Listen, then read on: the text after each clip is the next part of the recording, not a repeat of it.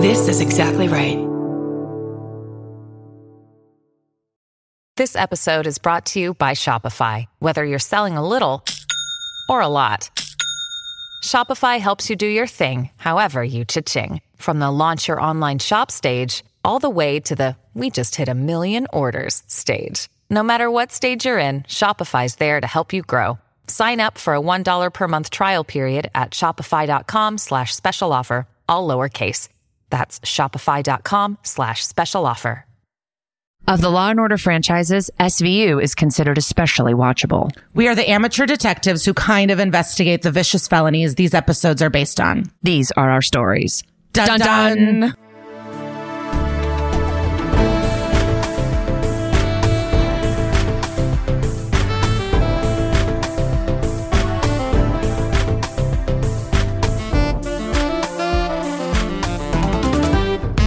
Hello, and welcome to That's Messed Up, a SVU podcast. I'm one of your hosts, Kara Klenk.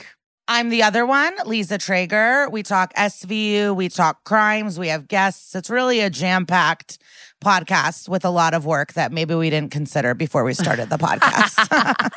JK, we love it so much. So true, so true. But up top, we like to chit-chat, catch up. We've been in different states. Kara, I mean, luckily I got to see you for one little drinks moment last week. But really, we've been separate for months. I know. It's like the pandemic again. But JK, we're out in the streets. God forbid. God forbid.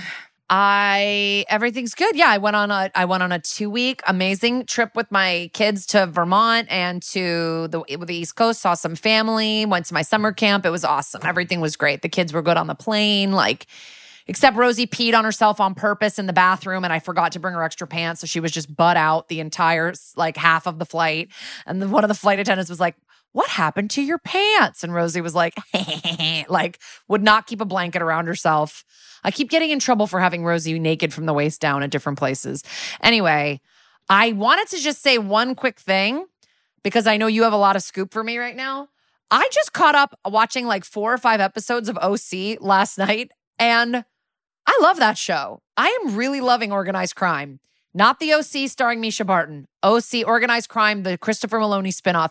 It is so different from SVU. It moves so quickly. They resolve plot lines so quick. I love that. I watch all these shows that are thrillery, and you're like, but what happened to that guy? Well, are they ever going to pay off this one? And I get that there's an art to leaving a lot of different storylines simmering and then getting back to them. No, this show uses all this crazy technology that's probably not even real. They're like, found him, found this girl. Stabler's chasing down hit women. He just chased a hit woman through the streets through a fashion show. It's crazy. That's free advertisement. They have not paid us. And I'm just telling you guys, get into OC. I'm liking it. Well, you know what? I've been seeing a lot of buzz with people that we know really liking the new Selling the OC. It's a spinoff of Selling Sunset called Selling OC.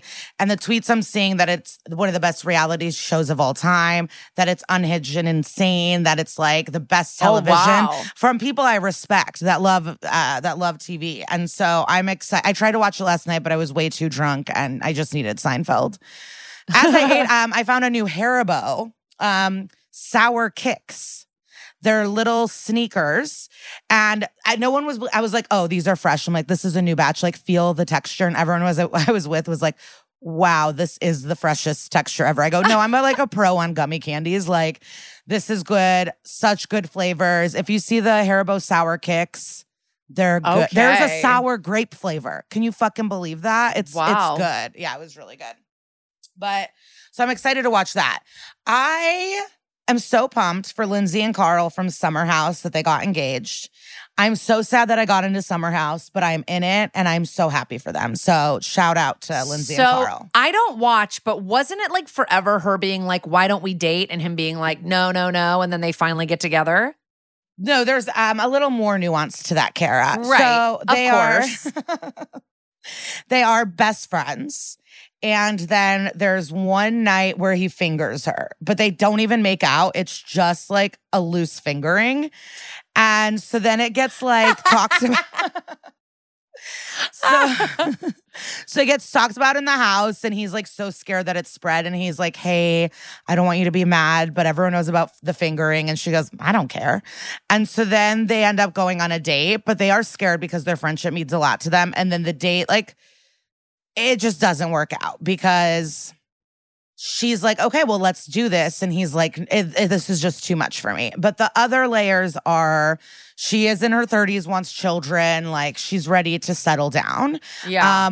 For him, throughout these seasons, sadly, his brother died of an overdose. And it was really sad. I mean, she's the first person he went and told. Like they have truly been very great friends. And he had to then come to terms with his own sobriety. And so he's been like focusing on his sobriety, a couple relapses, but he's really good. He's been sober now for a while. And so then by the end of the last season, she was just like, listen, like I have feelings for you. Like, I don't know what you want. And he goes, let's do this. And they've been together ever since. And she stopped drinking to like help him as well. And so they're both kind of sober right now. And they got engaged. And it's awesome. And the thing with her, a lot of her storyline is like the other girls, and people judge her because she is a drunk slut. And they're all mad at her about it. Like one person shamed her for partying because she had a miscarriage. So like because she had a miscarriage, they were like, what is this, a brothel? And she goes, what's this double standard? Like you're not mad at Luke. Like he's a slut just like I am. And the girl goes, well, he didn't have a miscarriage. Like, this is the way people speak to Lindsay. It's so fucked up. And she just is who she is. And everyone always has an issue. Like, one of her ex-boyfriends, like, she gets drunk and likes to take her titties out. And he would be pissed. And it's like, Carl just loves her for who she is. And, like, they just are really cute. And I just can't believe that, like, two people that, like, were on this show about, like, debaucherous, like, hooking up are now, like, we found monogamy and sobriety together on this show. Like, yeah, and they amazing. lived in the same building in Manhattan. And like, also like while Lindsay was, you know, after this miscarriage, like trying to have a great summer, they also like hate, like there's one really toxic relationship on that show, Kyle and Amanda, and it's like horrific. It's like Kyle went to my college. Oh my God. He's a couple Julia years. know this? Do our friends know this? I think I've told her. Kyle is 2 or 3 years behind me. I think he was a freshman when I was a senior. So their relationships is horrible. Like before the wedding, they're crying. They don't fuck. They fight all the time. She breaks his toilet. Like I gotta watch fucking Summer House, man. They have like a business together. It's like Lover Boy. Ice. Yeah. And so eventually he's like telling one of her friends, he goes, we have nothing in common except the business. Like they're the most awful relationship. She's always crying. They're like, they never look like they're having fun. And yet the whole time they're like, Lindsay, are you even happy? Your life is a mess. Your life's a mess. Like you're such a this and that. And she's just like, I own my own PR firm. I'm hot as hell. Like what's going on here? And so I just love that like they came up out on top of like having this like beautiful relationship. And I wish them all the best. And so I mean, I only started watching the show maybe 2.5 weeks ago. I am now like...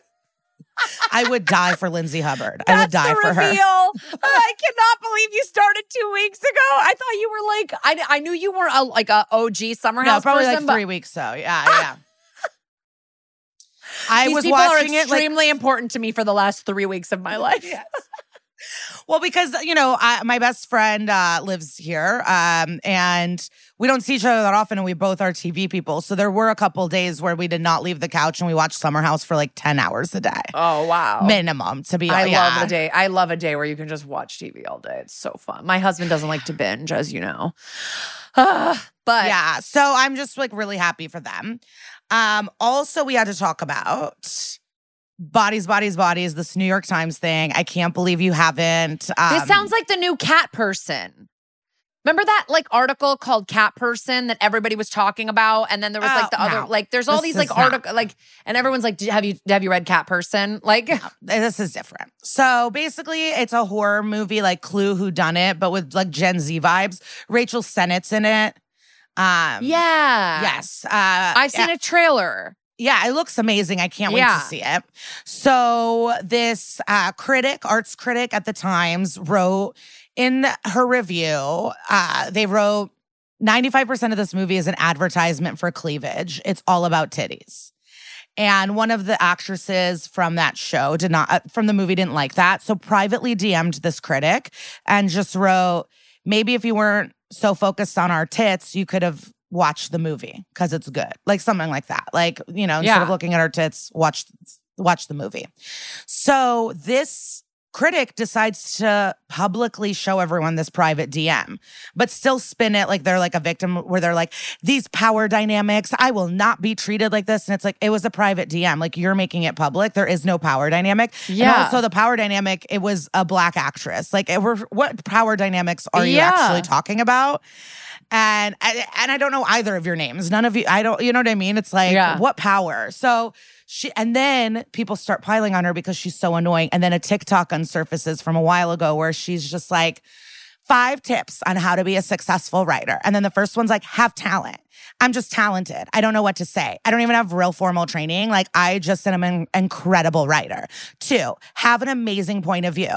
You don't have to have the right point of view, but I have a very strong point of view on arts and criticism. And like, keeps just talking about, she's like, my therapist would love how positive I'm being about myself because I never say nice things about myself. So she's talking about like how to be a writer, how she's so good, how her first article was barely edited and made the cover of the arts and culture section. Comes out, her father works at the New York Times. Her father's worked at the New York Times for a long time. In like the nepotism, sports editing. baby. And this person has the audacity to make a thing going, I'm just talented. I don't know what to tell you. And then like publishing a private DM, and maybe like this actress who cares about criticism, but also she was annoyed. But it was so that it blew up, and this girl now has, deleted her TikTok, Instagram, Twitter. She's gone. The writer. Yeah. Out of she town. was humiliated. We ran her out of town. Maybe she'll write another article or something, but she was just dragged. And she seemed annoying. She sounded annoying. She had a bike hanging on her wall. Like, nothing was good about the situation. Oh my God. Okay, I missed this whole drama, but I did see the trailer for Bodies, Bodies, Bodies, and I'm trying to think of where I saw it, but it looks good. Yeah, I want to see that. I want to see Marcel the Shell. Me too. There's one other one someone said was good, but like, I would love to, because it's so hot here everywhere. I would love to sit in a movie. It's going to be in the hundreds this week in LA. I really want to see Marcel the Shell. I know it's going to make me cry. Wait, tell me about your shows at Caroline's really quick before we start our episode. Oh, it was awesome. It felt so cool. I just really felt like the coolest girl in New York, headlining Caroline's and running to the Cellar and doing 3 spots at a night. Like, it was just kind of like, who am I? Like, no, it just felt cool. But the last show, and I met a lot of listeners. Thank you for coming. I appreciate it. Such cuties, fun photos, like cool people. So the last show, there was a couple and their energy was weird. And we figured out that they had met at the airport that day. What? Right? Then there's a group of 6 women in their 60s, and they've been friends for 50 years. I love that. So they were doing a girls' trip. They saw Michael Jackson, the musical, in the day, and Lisa Traeger at night. They were going to Hamilton, a matinee and Sunday. They were just like ready to drink. It was awesome. Then there was a couple making out, dressed sexy. So I went, okay, what's your energy? You guys are clearly cheating on people. And they were. Because I've like used that line before in my stand, and it's usually like, haha, and then there's some crowd work. Yeah. But this was like legit, and they're both from out of state and flew in to cheat. And so it was just, and then there was a private chef from a yacht, below deck style. So it was just, oh my God. You got like really your dream cool. audience. Dream audience. Oh, and in the kidding? front, there was a Portuguese family with like 4 or 5 kids. And the youngest kid, I swear to you, was 11 years old. I was just like, what is happening? I've seen kids at Caroline's before, and I'm always like I've been like, why? I remember there was like a family at a show that I did at Caroline's that was like from Sweden or Finland or something. And they were all just like, had all their kids with them. And I was like, what is going on? It was wild. But I love it. Yeah, so it was super fun. And you can fucking buy weed at the bodegas, dude. Really? In LA, it's like Sean Patton was explaining this to me, like comparing it. Where in LA, it is like the Mac store. They go in, there's cases and ID, it's official, there's taxes. Here you like go to a smoke shop or a bodega and you go, can I get a pre-roll?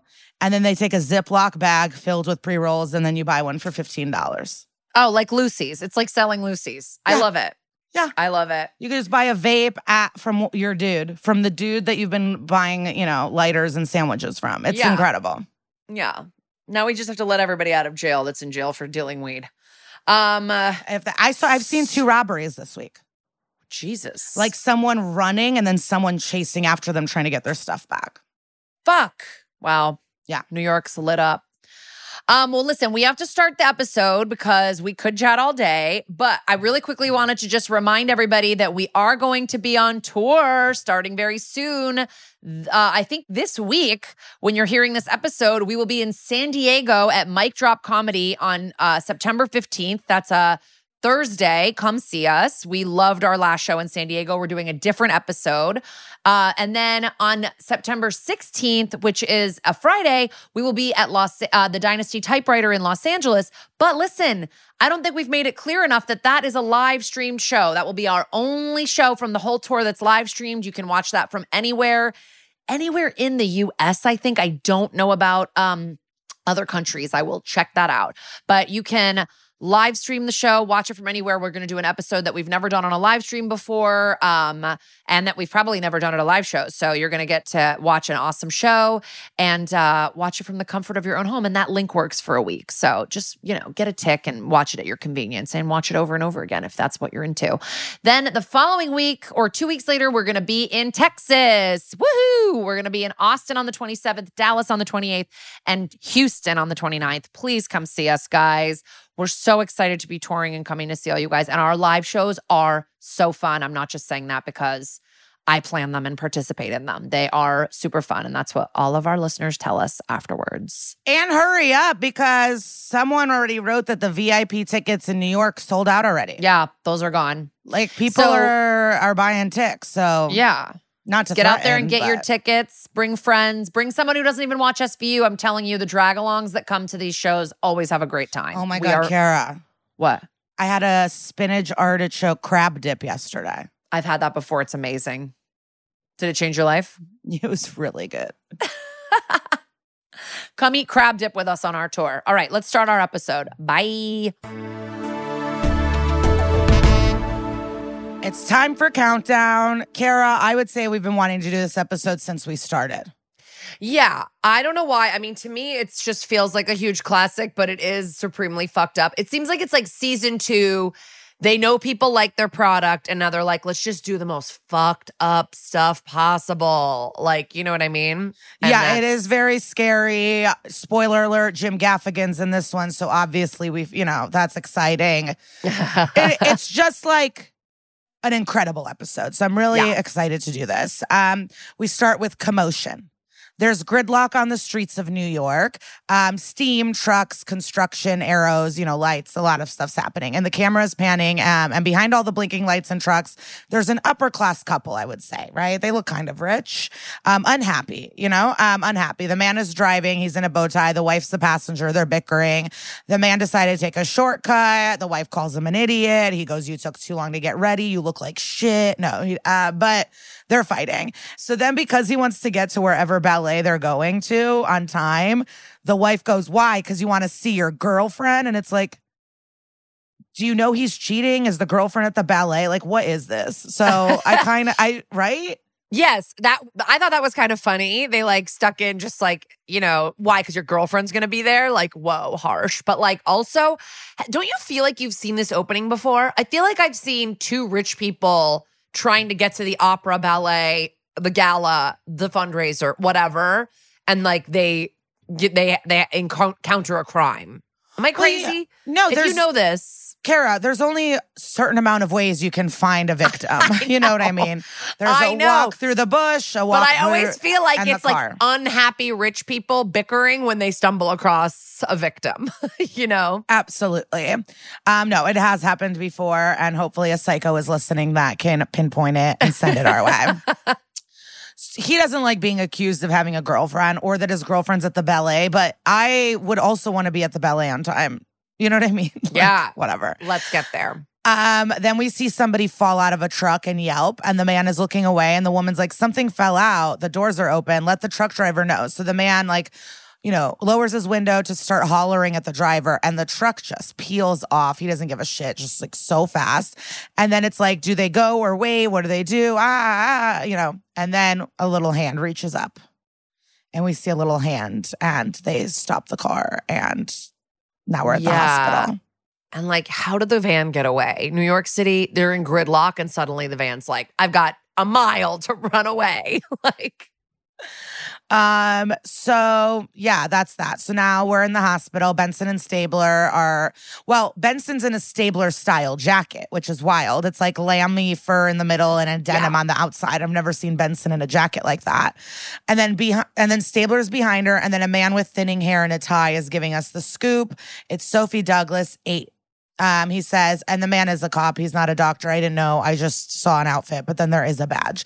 So she went missing 3 days ago. They thought it was a custodial, snatching, but I guess it's not. There's no ransom. But Benson and Stabler call him out on they're like, you're a fuck up. It was a stranger. I don't know. They get into a fight, and I don't actually know what it's about. And I did watch it a few times. Yeah. Do you know what they were fighting about? Yeah, I think it was just like it's what we talk about all the time. You guys were convinced it was this custodial snatch, and so you didn't look into any other leads, and it was not that, Yeah, you guys are married to your narrative that you get stuck on, and then you know. Yeah, because Stabler's never done that. Right. So, but early seasons of SVU, they're really fighting with the other cops a lot. They're trying to prove themselves.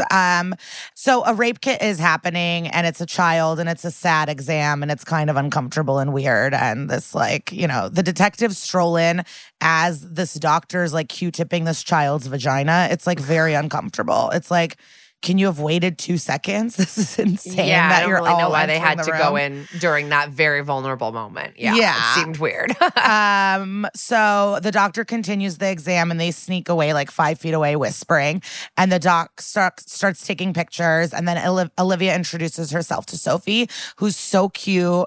And Benson is blowing bubbles, and while she's distracting her, Maloney is talking to the doctor, who's explaining the injuries. Not good. Definitely rape. Stabler and Benson make sad eye contact as bubbles float past Benson's face, and then the credits.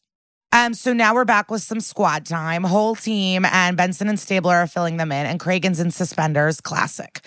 So the tox screen did come back positive for tranquilizers. Not good. The only thing I think about when I think of tranquilizers, I always just think of old school. I think of Will Ferrell getting tranked and being so funny in old school. Well, that's a trank dart, right? Yeah. I don't remember. It was meant for one of the animals of the kids' party. And he goes down, and it's it's kind of like the Quaalude scene with Leonardo DiCaprio in Wolf of Wall Street. It's just such good acting. It's so fun. Is that where he goes, I love you, man, but you're crazy? Right? Yeah. Yeah, I say that all the time. What a good movie. I love it. I love old school. We're going streaking in the quad. All right. So, the white van, duh. Okay, we know that already. The 2 witnesses sat behind the van for 20 minutes and couldn't give them one number of the license plate, and Benson's pissed, and it's relax. You want us all memorizing plates constantly while we're in traffic? I can't imagine being mad at people for not doing that. And by the way, it's a pixie cut Benson, if you were wondering. So Cragen traffic guards them all and sends them all on their missions, and he assigns Benson and Stabler to interview the girl. And she's the mom is not really into that vibe, and Cragen's I don't give a shit. Obviously, it's, you'll be sensitive, but we need this information. So we head to the Child Advocate Center of Manhattan on 81st Street, and it's February 10th. And Cabot's there chatting with Stabler, and she's like, what the fuck? How is everyone still here? I was so late. I thought you'd all be gone. And Stabler's like, well, we're having problems with this mother. She's not willing to separate. She's not willing to help us. She doesn't want Sophie talking alone. She's not going to speak freely. And the mom is being very annoying, but I get it. She's being protective, but truly an annoying person. And Cabot's like, fine, just let the fucking mom in. So we're in the room with Benson and the girl. And the lamp base, did you notice? No. The lamp in the room, the post of it is a giant red pencil. Perfect for the Lisa Traeger interior collection. That would be like something in your home design collection. Yeah. Yeah, I used to have a really cute lamp. I don't know how I lost it along the way, but the stump of it, what is it called? The stump of a lamp, the pole, the handle? What is the that? base of the lamp. The base of the lamp was a poodle. Oh, that's cute. And the shade was white and black polka dots. Oh, okay. It was good, but you are impressed. I felt that. Okay, so, she starts asking questions about the man. What color is he? She goes, like ours. Hair, she can't remember, but she knows he had scary teeth like a monster. How did she meet the man? And she starts to get really emotional. She saw a puppy, and it's like, girl, we can all relate. You know what I mean? We can all relate to this puppy I moment. hooked up with a guy one time who told me he had a puppy back at his apartment. And then he didn't? He did. Oh, okay. Just saying, it's a pretty easy way to get someone to go with you. Yeah, she feels guilty and like she's dumb, but it's like truly it could work on any of us. Yeah. She didn't want to get in the van, and she doesn't actually want to talk about it anymore. And then on a tiny TV in the waiting room, Stabler, Cabot, and the mom are watching, and the mom is like, you heard her. She wants to stop. It's too much. And Cabot goes, we don't care what you think. And, they're trying to explain to her it takes time. We don't want to rush her. And the mom suggests taking her, and Stabler talks and is like talks through the monitor thing and is like, hurry up, the mom's being a bitch. So Benson starts pushing her to get the info of the place, a street sign, anything. And Sophie responds that he didn't talk until the room. And he said that it was her party day. There was balloons and stuff, but it was grim and not a real party because there was no friends there. She said there was cupcakes and punch, and then she fell asleep. And when she woke up, he was standing above her, and he said it's time for picture day, and she had to wear lots of costumes, like a princess, mermaid, ballerina, and she wanted to dress herself, but he had to help her anyways. And that's when the mom freaks out and is like, ah! And Stabler stops her and is like, we need to do this. And Cabot's like, focus. And the mom starts crying and doesn't want her to have to relive this. And Stabler's like, don't you want us to find him? And she's like, I want you to kill him. Okay, so let us work. So we continue. What's the next day? They ask. And Sophie says, it's my special day. And she had to be really clean, so she had to take a bubble bath. That sucks. And then she gets up and walks into the corner, Blair Witch style. And she then sadly says, it's like all my fault. And Benson reassures her it's not. She faces away from her and cries, and it's really cute. She has little bangs. And, he had more puppies in the van. And she starts to cry. And Benson's like, I like puppies too, girl. And she climbed in and that, bam. And she's scared her mom will know about it. And Benson is like, he tricked you. And she says, nope, I broke the rule. She just wanted to see the puppies. And the mom runs in, they hug, they embrace in a real way, but she denies any more questioning. And they're taking her home now.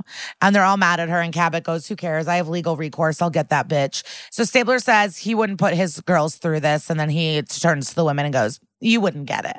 And so what do we do now? So I guess we have to go canvas. So Benson hopes that Munch and Finn are having a better time with the van lead than they're having talking to Sophie. So we cut to our duo in a car, and Finn is eating. I love that. But he's not satisfied. He wants a fortune cookie, and he's looking, and Munch is like, I said no fortune cookies because they're stale. And it's like, who gives a shit? It's for the fortune. What? The cookie is like, I can't believe you took away fortune cookies, Of even if they're course. stale. I love how they taste. Oh, Controversial opinion. I love them. Oh, yeah. I don't need to eat them at all, but of course I want a fortune. I know. I want the fortune, but I also want the cookie. I'm telling you. It's weird. I just like the way they taste. It's fine. I mean, I'm sure a lot of people do. It's not that weird. Okay. So, but Okay. But for Munch to take away that opportunity for Finn bothers me. You don't get to choose for him, Finn, Munch. Yeah. So they're at a man's van garage spot, and his name is Oliver, aka Ollie Jolly, aka Squiggles the Clown. And he molested kids he was hired to entertain, obviously. So they exit the car to get this guy. And as he leaves his car, this is where Jim Gaffigan appears. Can you believe it? And he has the whitest eyebrows. I don't think I've noticed like how white his eyebrows are. And it does make me uncomfortable. Get some eyebrows, bro. Yeah, he is very blonde. Yeah, very blonde. And he's like, hey, who are you? And it's like, bro, you know they're the cops. Like, who else can these two people be? And they're, it's a red herring. It's a red herring. We know this. But he says that he was in Connecticut painting houses all day and that his business is legit. And they're like, house painting or raping? Like he's going to be like, oh yeah, you're right. I was raping. But the sign for the business on the van is a magnet, so it is an unmarked white van. And they're like, we have to look inside. He tries to fight it, but they're going to go in. And Munch is wearing a Hasidic-style black hat with a hint of a Leonard Cohen hat in the mix of it. And asks Ollie if he's been up to his old tricks again, and he says no. He keeps saying that he learned his lesson at Sing Sing, and he knows all about impulse control, but of course they don't trust him. They do not care, and they will be looking into the van. And when they go into the van, there's clown clothing. He violated his parole. They found the balloons, and they're like, we're going to dust for fingerprints and bring him in for a lineup. So start talking, bozo. He says, no, I didn't give a girl a party, but it's like he won't give an alibi that would help him. And so what's happening? So Benson and Stabler break in with something they found going through his belongings. Interesting. And it's like it's like a calendar, and all the children's events are circled. And he says that doesn't mean anything. And they're like, we're detectives. So we called all these places, and everyone saw you, and you were seen at these county fairs, and you've been gotten. And but he does have his alibi, but he was breaking his parole and being at town fairs with children. So, he's gonna get in trouble, I'm sure. For some reason, when I look back on this episode, I always think Gaffigan is the bad guy, but he is the red herring. Yeah. He is. It's just because the other guy is blonde as well. And yes. you with eyebrows that you can't really find. But I remember being like, Gaffigan doesn't really have like fucked up teeth, which is a huge part of this episode. So I wonder if they just gave him like a grill. A bad teeth grill. Well, no, I don't think he had to have bad teeth. No, I know. In my mind, that's what I would think because I always thought he was the bad guy, but he's not. I was creating a full thing that was not real. The Mandela effect? Yes, yes.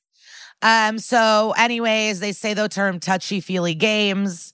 Benson says Connecticut PD does want a word with him. So they ditch his ass, and he's going to go back to Sing Sing for hanging out with kids at the county fair.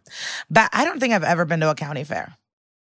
Well, me neither. But and when I was in Connecticut, I never remember there being a county fair, but there were lots of fairs in the summer, like lots of carnivals where they would show up for just 2 days. Like I remember I would always go to one called St. Leo's. They were big at churches, and they were so fun. I loved fairs so much. Okay, great. Perfect time to go and find kids. Yeah. So back at the squad, they're all meeting up, and Finn hands Olivia a note that says that the mom wants Sophie to have more healing time and doesn't want her chatting yet. So Benson suggests, let's call it a day then. It's 8 p.m., peace out. They all say, hell yeah. So then Stabler's like, oh, I'll have time to go to the toy store and buy a gift for the twins' birthday, and Kathy's not going to believe it that I bought these kids the gifts 2 days early. And Benson gets on her style and starts having flirty chats and making plans for some sexy dinner time with a guy named Michael. And Munch asks, how's Mr. Perfect? And she goes, I've only met him once. We'll see what happens. And Munch doesn't have any plans, but who knows? The night is young. So the whole squad piles into the elevator to have their nice night off. Then boom. Cragen blocks the door from the elevator and says, everybody stays. Man in white van grabbed another girl. So they all pile back out and they start to work. Now it cuts to Munch at a bodega talking to some men. And they explain this guy was American, 6 feet, drunk. He says that the teeth of the man were very unfortunate, like Austin Powers. And then Munch asks for the footage from the security tape. It's a broken camera. And the guy says it's better than nothing. And it's I don't know. It is nothing. But, the guy also paid in cash, but we're going to try to get, fingerprints off of the cash. And something important, he asked for $2 of his change to be in quarters. So that's going to be a clue.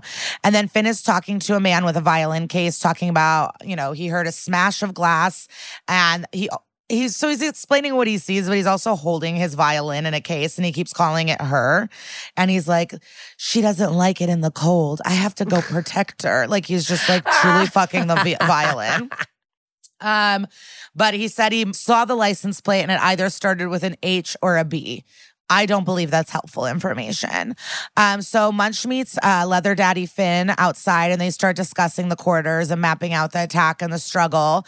And so basically Miss Guzak, she left Kirsten alone in the car, and then the guy saw it was an opportunity thing, I think, and he grabbed the girl, dropped the beer, and That's that. It was not a planned snatch, but he saw an opportunity. And then they see a payphone and they ask the tech to dust it and also to dust all the quarters inside. I bet that has never happened in real life, ever, ever, ever. We're now at the apartment of Charles and Jean Guzak, and she is saying how the car was parked right out front. She left her daughter in the car for just one moment, and the dad's like, fuck, it is all my fault. I called and asked her to pick up cigarettes, and it is your fault. And then the mom just like was saying, oh, it was so cold. I just thought it would be easy for her to sit in the car. She's, of course, crying. Benson and Stabler are asking for details about seeing anything, and they give her, the parents give them Kirsten's most recent photo. The mom is so worried, like, fuck, it's past her bedtime. I hope he doesn't hurt my baby. And Benson pushes, like, come on, did you see anything? And she says, just the open door. That's all she saw.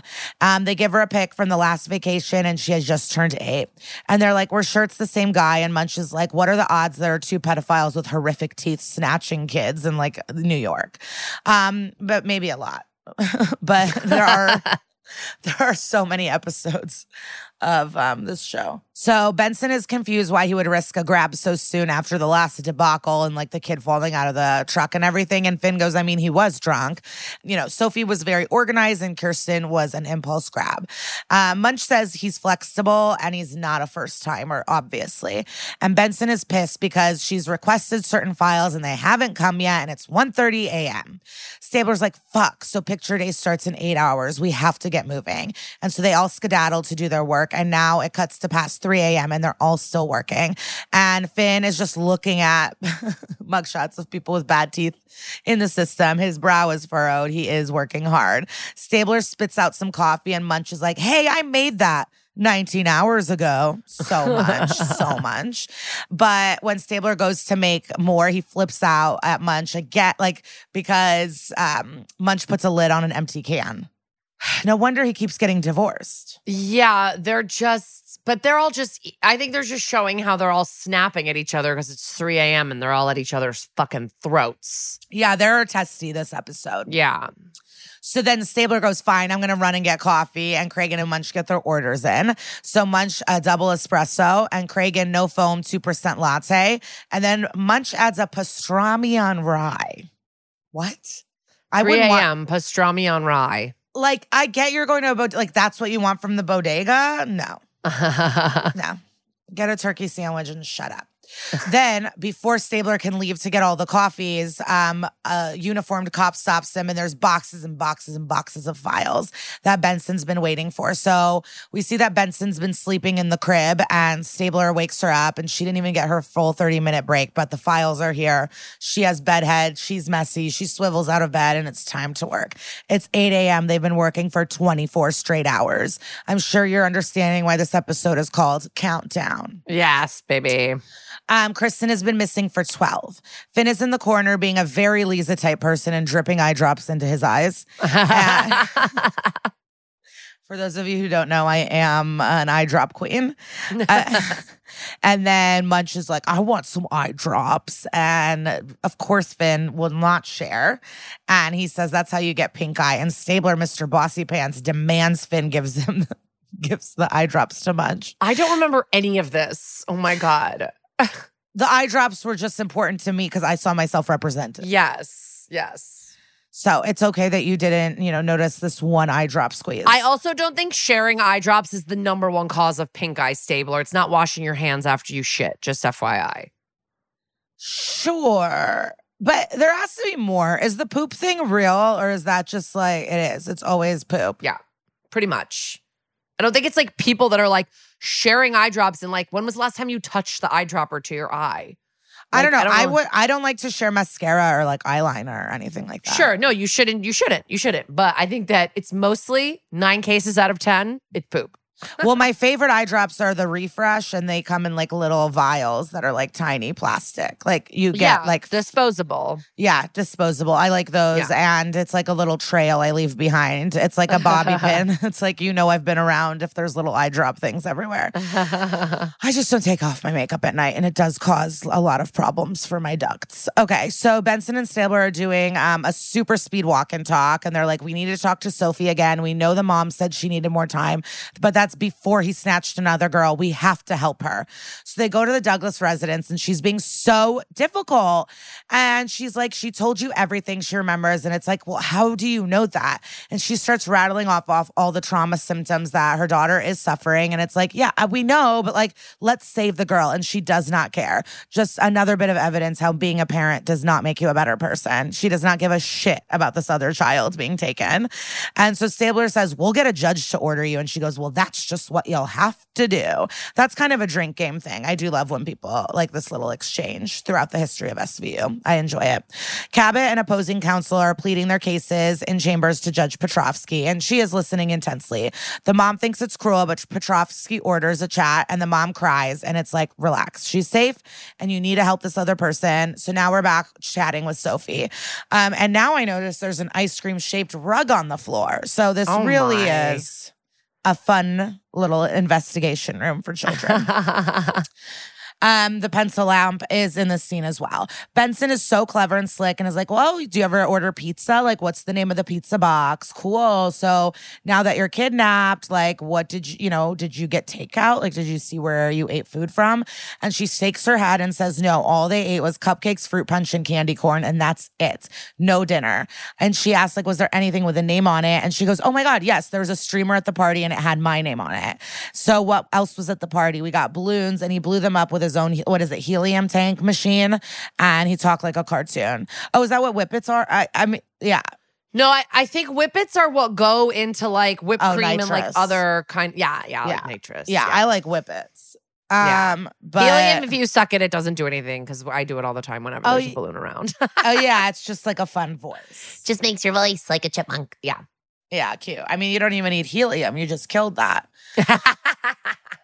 So now we're outside with the crew. It's a rainy day, and they're like, oh, he went shopping for the streamer after he had the girl. So let's figure out like how many party stores there are where you can rent a helium tank and all of that stuff. And then Stabler again is on this facade that's so delusional, where he's like, great, and I'll pick up some decorations for the twins' birthday party. And it's like, in what world is Kathy making you responsible for this? Like, just stop lying to all of us and yourself.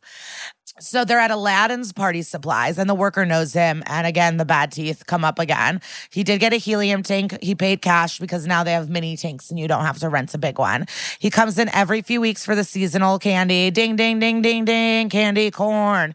I like the little the pumpkin candy corn more than traditional candy corn. I'm a huge candy corn fan. I know people think it's gross, but I love it so much. I love it. I just would rather have the pumpkins.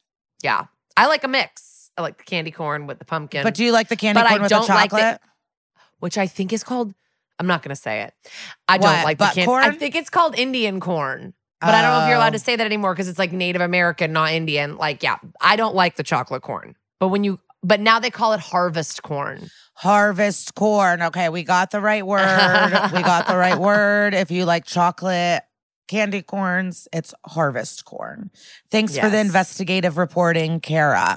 Back to you in the studio, Lisa. Back at the office, and everyone is working hard. Benson's date calls, and she's like, sorry, bro, I gotta go. Wait, did you see the Sam Morril clip that he posted on his Twitter doing Pittsburgh? So as comedians, sometimes when you're on the road, you have to do morning television or radio as press to sell tickets. And on morning news, they asked him why he's a comedian. And he goes, my uncle molested me. And that... And he keeps talking. I don't remember what else he says, but then the reporters are just like, we don't really know where to go from here. He says like he was molested by an uncle, and so he needed to like tell dick jokes to forget about it or something. Like it sounds bad now that we're recounting it, but it really made me laugh when I watched the clip. It was funny, and his seemed like a purposeful joke. I accidentally brought up rape on morning news in Ohio.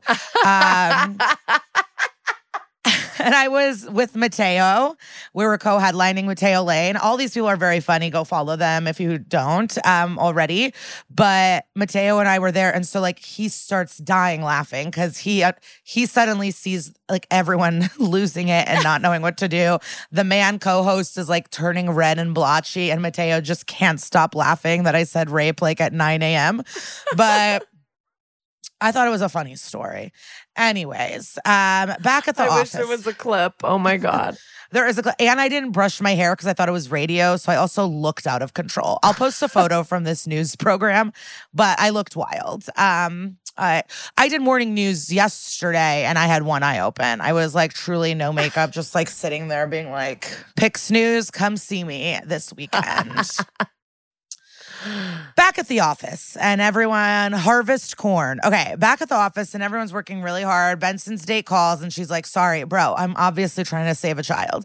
So Stabler's on the phone with Kathy, who's of course mad at him. They're at 36 hours.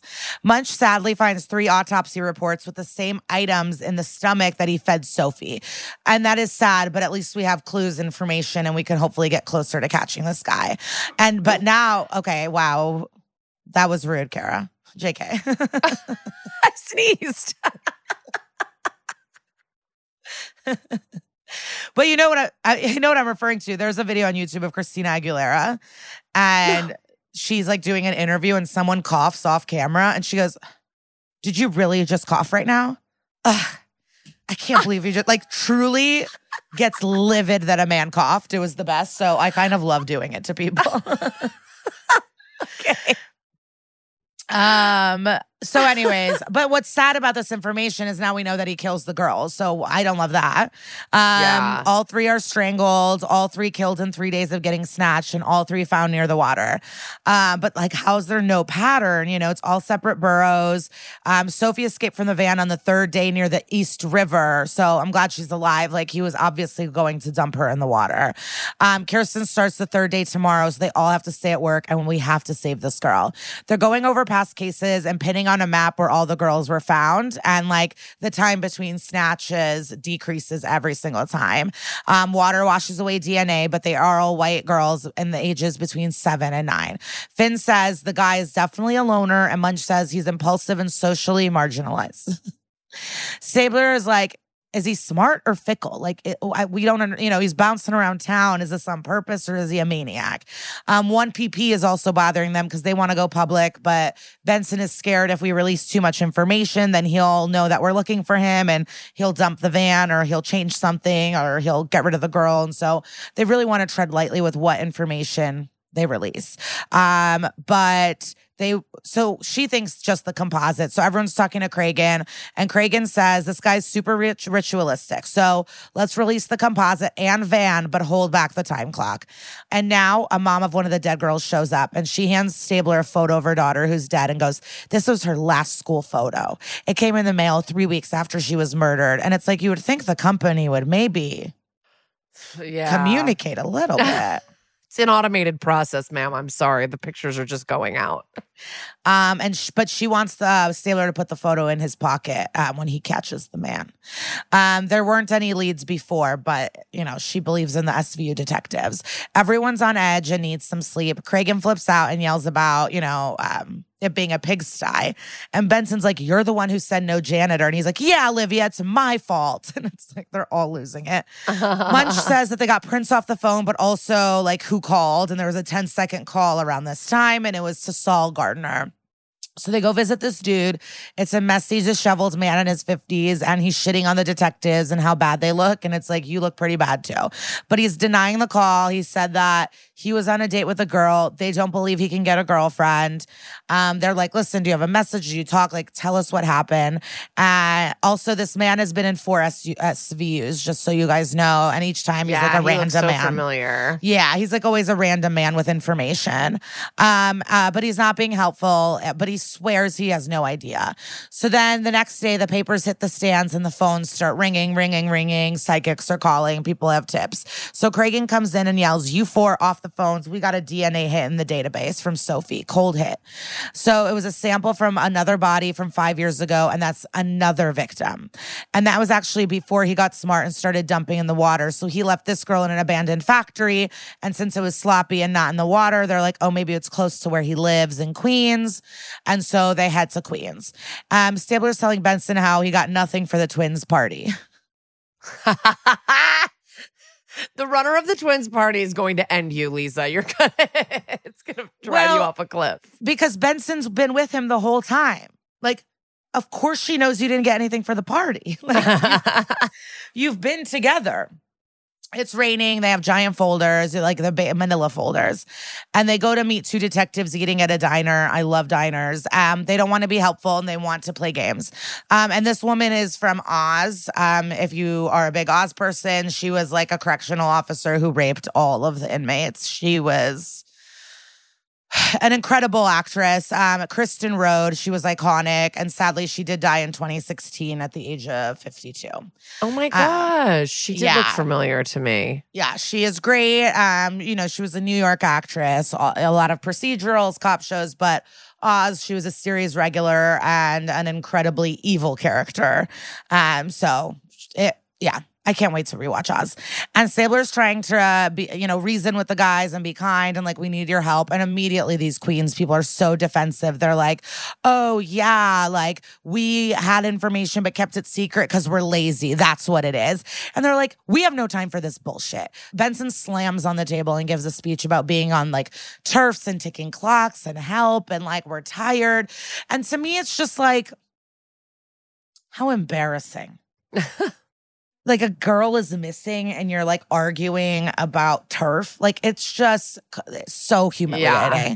Stabler's like, listen, you interviewed like 200 people. We don't have time to interview all these people. Did anyone stick out? So they go through the files to give their favorite options. And they're like, anyone with bad teeth, like what's going on? So they pick 3 people that they think, that they pinned for the dude. So they go meet one of the guys who's welding. He doesn't have a white van. He's like, I know why you're here and it ain't me, bitch. And so then they go to the next place and it's Dawson's photo studio and to look for Mr. Mills, one of the, guys in the folder. And another guy's working there and he goes, oh yeah, that guy works here, but he's not here today. And they're looking around. They go, oh, so you do school pictures? And he goes, yep, school pictures are my bread and butter. And Clayton comes and does lights and helps. And then it clicks. The photo he has in his pocket of the dead girl has the same clouds background as the photo backdrop in the studio. And the guy confirms that he took this photo. Holy shit, he uses the school as a hunting ground. Finally, a break. He rents a room from an old woman, so they rush to Mrs. Rappaport's house. Guns in the air, they're entering. Empty up. So guns. They see a purple balloon. There's a party set up. It says Sophie, how it says Sophie and streamers. It now says Kirsten.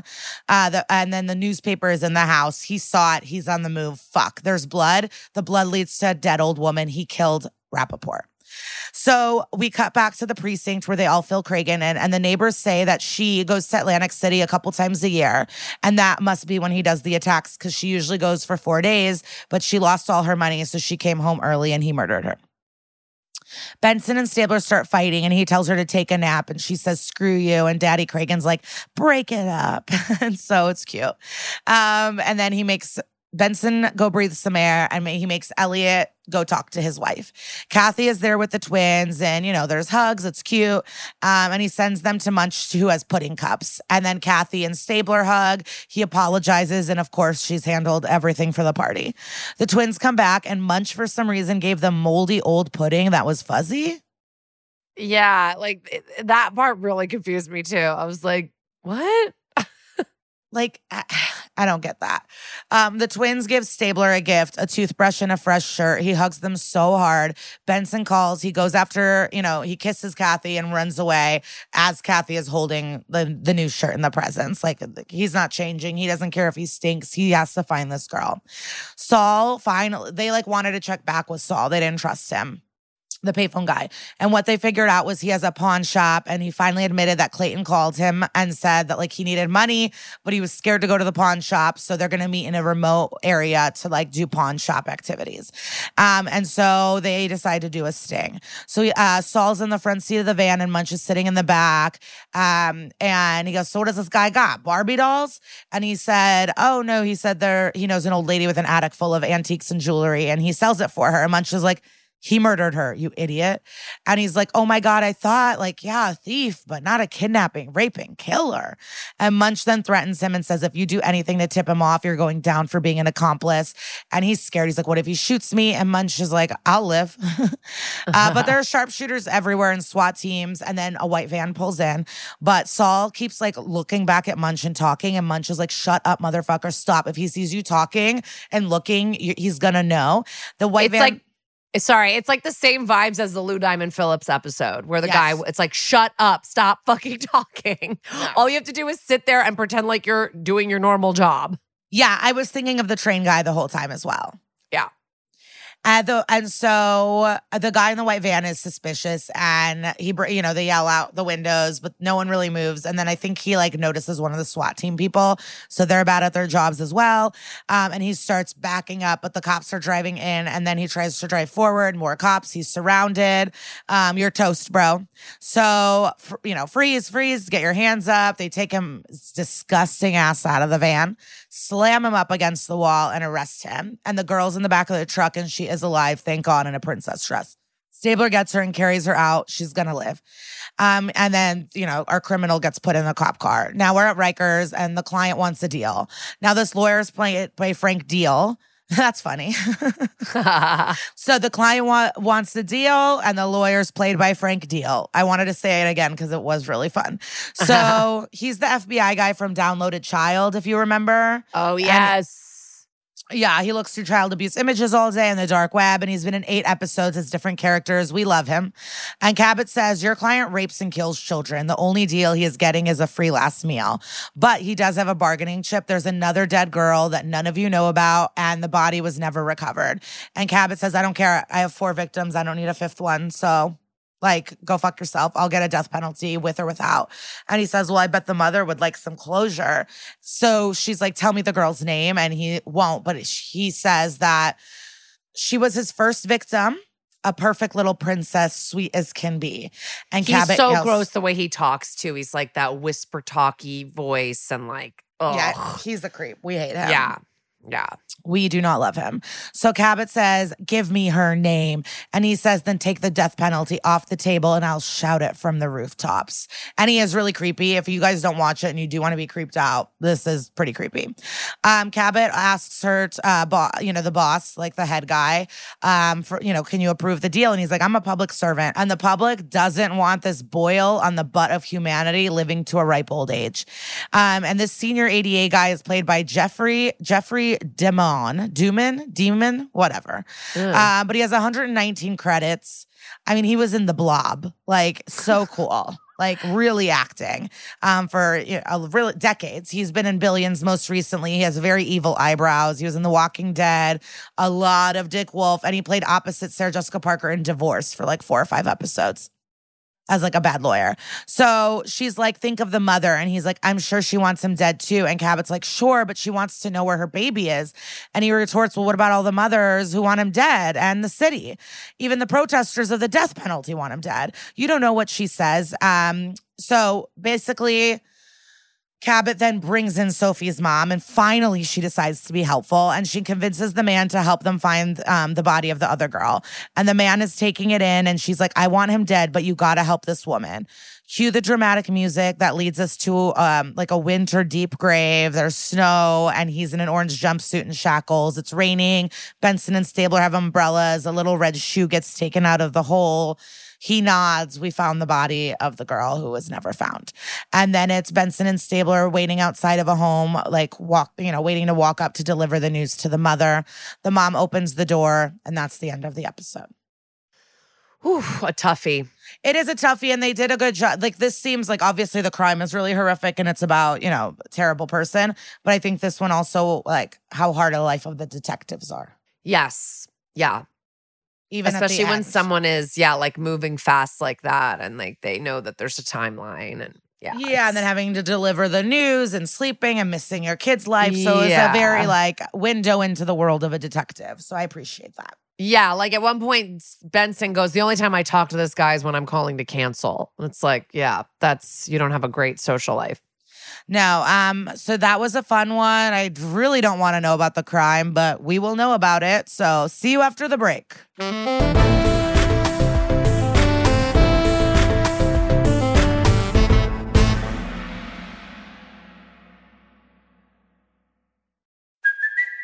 it's Kaylee Cuoco for Priceline. Ready to go to your happy place for a happy price? Well, why didn't you say so? Just download the Priceline app right now and save up to 60% on hotels. So whether it's Cousin Kevin's Kazoo Concert in Kansas City, go Kevin, or Becky's Bachelorette Bash in Bermuda, you never have to miss a trip ever again. So download the Priceline app today. Your savings are waiting. Go to your happy place for a happy price. Go to your happy price, Priceline. And we're back to ruin your day with a horrific real crime. So this episode is based on a Scottish serial killer and pedophile named Robert Black. He had a lot of the classic stuff we see in serial killers. He was born out of wedlock. His mother gave him up. He had multiple foster parents who maybe allegedly beat him. He was a bedwetter. He went on to live in like care homes. When he was at one care home, he was molested there. He was obsessed with genitals, putting things up his ass. He was described as antisocial, a loner without a lot of friends. Escalated quickly. I don't want to do like this guy's whole fucking life. I just want to give you like a quick paragraph on this guy's life and then we move on to the crimes. I mean, you have not even talked for one whole minute and we're already putting things up an ass. Like, it is wild. Yeah. I mean, but because it's all very textbook. It's like I could go through it all, but you'd be like, yeah, Ted Bundy too. Yeah, like it's all very textbook of what we see with a lot of these people. Antisocial, a loner without a lot of friends, very unkempt, like gross, like not into showering, like bad hygiene, you know? Like nothing specific about bad teeth, but it talks about how gross he is many times in all my research that he like is not clean, you know? Interesting. So, yeah. So how embarrassing. In 1963, a 7-year-old girl was playing alone in a park when Black lured her away with the promise of kittens. So right from the episode. And then he choked her unconscious and masturbated over her body, but he did not kill her. She lived, and he was arrested and charged with lewd and libidinous behavior. I don't know. You know how they have like so many weird in the UK, it's always like, you've been charged with bobby dagging and you know, cockle shelling. Like you never know what the fuck they're talking about. Like that's like, what he jerked off above a child. Lock him up. Yeah. Well, here's what happened. He had a psych exam, and the psych exam suggested that this was an isolated incident and that he needed no treatment. Cool. So he just kept going about his day, probably just, being gross. And in 1966, his landlords found out that he'd been molesting their 9-year-old granddaughter, but they just kicked him out and didn't call the police. Fucked up. Then in 1967, he moved in with a married couple and molested their 6-year-old daughter, but they went to the police, thank God. And he did get a year in prison for that. So he goes to prison for a year for molesting this 6-year-old girl. That's not enough. I know. And then in 1968, he went back. He went back to London and started working odd jobs and building up quite a large child sex abuse material collection. So he's like obsessed with, child sex abuse material. So chronologically, his first murder that he committed was Jennifer Carty. She was 9 years old. He kidnapped, sexually assaulted, and murdered her in August of 1981 in Northern Ireland. And she had just been biking to a friend's house. Her bike was found hidden under some leaves. And then her body was found 6 days later by some fishermen in a reservoir. And she had been like drowned and strangled. So then his second, but her murder is not attached to him until 2009. So then his second victim was almost a year later in July of 1982. She's 11-year-old Susan Maxwell, who's walking home from playing tennis, and her body was found 2 weeks later by a truck driver. And she had been bound and gagged with, they say sticking plaster in a lot of these articles because I'm reading articles that are from like Scottish and Irish and English publications. But I feel like that's duct tape. To correct me if I'm wrong, my Brits. And her underwear had been removed and folded beneath her head. And that suggested that she had been sexually assaulted because a couple of these victims were found so much later that the amount of decomp in their bodies, unfortunately, you couldn't tell that they were sexually assaulted, but like 99% chance they were. And Susan had been in Black's van, alive or dead, for over 24 hours while he finished his delivery route all around Scotland. And then he ditched the body on his trip from Glasgow to London. And then So this is where it's similar to the episode. This guy is killing people all over the place. And in obviously on SVU, they condense it just to the 5 boroughs, but that's why it's like hard to find him. And in this one, it's like, it's Glasgow, it's London, it's like all over the UK. And honestly, later, other parts of Europe, but we'll get to that. Black's third victim, is his youngest victim, who was 5 years old. Her name was Caroline Hogg. She went missing while playing outside of her house in Edinburgh, the suburbs of Edinburgh, in 83. So almost a year later. So it's feeling like he's doing it once a year, kind of like how this guy in this episode was only doing it once or twice a year when he had like the opportunity. The search for Caroline was the largest in Scottish history at the time. So pretty huge. They had 2,000 local volunteers, 50 members of the Royal Scots Fusiliers, and her disappearance was all over the media, and eyewitnesses had seen a sketchy man wearing glasses watching Caroline while she played. They also saw him follow her to a nearby fairground. Why no one said anything, I don't understand. And people saw them both sat on a bench chatting and him paying for her carousel ride and watching her ride it. I need a shower. Anyway. And then they found her body about 2 weeks later in a ditch, and cause of death could not be determined because of the extent of the decomposition as well. And the lack of clothing suggested a sexual nature to the crime. So the cops figured out pretty quickly that Susan and Caroline's murders were connected. And like I said, they didn't connect Jennifer's till 2009, but they connected the first two. And with the locations being far apart, that made them think, oh, this must be a truck driver or someone who works like, covering long distances for their living. And it's not. It kind of works into their life that they're going from like, country to country. So they connected these two girls because they were both likely sexually assaulted. They were both bound, and they were both wearing white ankle socks at the time that they were taken. Ugh.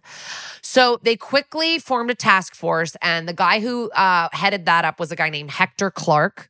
I think he actually just died last year. And he was an assistant chief constable from Northumbria who took over the investigation. So remember how I talked about in the Yorkshire Ripper case, how they had this like super old school analog system of getting tips? Like they had paper cards and everybody ridiculed them and was like, you guys fucked this up because they just had thousands and thousands of paper cards and they got ripped to shreds for it, like in the press. Hector Clark did not want to look like them. And so he was like, we're using computers this time, bitches. And so they formed a Holmes database, that's HOLMES, that all the forces could use. And I guess it was like really pricey, but it's really good that they did it because many unsolved crimes that were totally unrelated to this one got solved because of all the information they were putting into the database about like suspects, vehicles, blah, blah, blah. So now it's March of 1986. It's 3 years after Caroline Hogg's body is found, and Sarah Jane Harper, age 10, goes missing from a suburb in Leeds in England. And the police are looking for a white Ford van, and they say that the suspect is possibly a balding, stocky white man. Who isn't? 3 weeks later, her body was found in a river 70 miles from where she went missing. And they determined that she had died between 5 and 8 hours of her abduction. So in the episode, like they said, there obviously isn't the same thing with the picture day and the birthday day and then the special day, but he does take a certain amount of time with them and then kill them pretty quickly. And her murder, luckily, was very quickly linked to the murder of Maxwell and Hogg. Like, for this time period and for, like, the amount of technology they had, which, like, even though they were using a computer, it's kind of, like, amazing that they linked all these together so quickly. And it's probably why this guy did not end up being able to work for, like, more decades. And this was like a full-on manhunt for this guy. It ended up being like almost a decade. And they ran checks on anyone with sexual assault charges within 10 years. But Black had been busted in 1967. So his didn't pop because his only charge had been like, outside of that 10-year thing. So then in 1988, the FBI, the old trusty FBI, shows up with George Huang probably, and they profile this guy. They say that the killer would be between 30 and 40 years old, a loner, looking a mess, not very educated. And they said that his motives for the killing is sexual. So it's like where the Yorkshire Ripper, it seemed like he just wanted to murder. This man, the murder is just to get rid of the sexual assault that he had done. So he had a fixation on, child sex abuse material, kept mementos from his victims. And they also thought that, this is so horrible. They also, just spoiler alert for how horrible this is. They also thought that he probably engaged in necrophilia and did stuff to the victims' bodies before he got rid of them. So in 1988, he tried to kidnap Teresa Thornhill, who was actually 15, but she was 4'11" and very like petite. And that may have made him think that she was like younger than she was, because 15 is usually a little bit older than he goes for. And she was able to fight back and get away. She grabbed his balls, that loosened up his grip. Then she was like struggling. She had just left her boyfriend, and her boyfriend like was able to turn around and like see what was going on because she was struggling. So he came, she scratched his, she was able to bite his arm, like all this stuff. So Teresa Thornhill, a badass. She gets away, but they do connect it to the same guy. Like it's all connected. So now in 1990, this is 9 years after Jennifer Carty, but 8 years after his first known victim, which was Susan Maxwell, a postal worker named David Herkus was outside of his house, saw a van grab his 6-year-old neighbor, just like, it's like a movie. He said he saw the van pull up and he saw the little girl like standing on the sidewalk, and then he just saw her feet lift up off the sidewalk and like him pull her into the van. So he gets the van's plate number and calls the police immediately. This is wild. They arrive within 6 minutes. Like everything's happening very quickly with this investigation. The police get there super quick. They're all figuring out what's going on. He's describing the van to the police, and then he goes, "That's it. There's the van right there." And they see the same van coming back through the village, and they stop the van. They arrest the driver. The missing girl's father is a cop. So he's there with all the other cops. He gets onto the van calling his daughter's name. They find her bound, gagged, a hood over her head, inserted headfirst into a sleeping bag, the poor thing, but she's alive. But they said she would have died if she was in there like that for 15 more minutes. She would have like suffocated.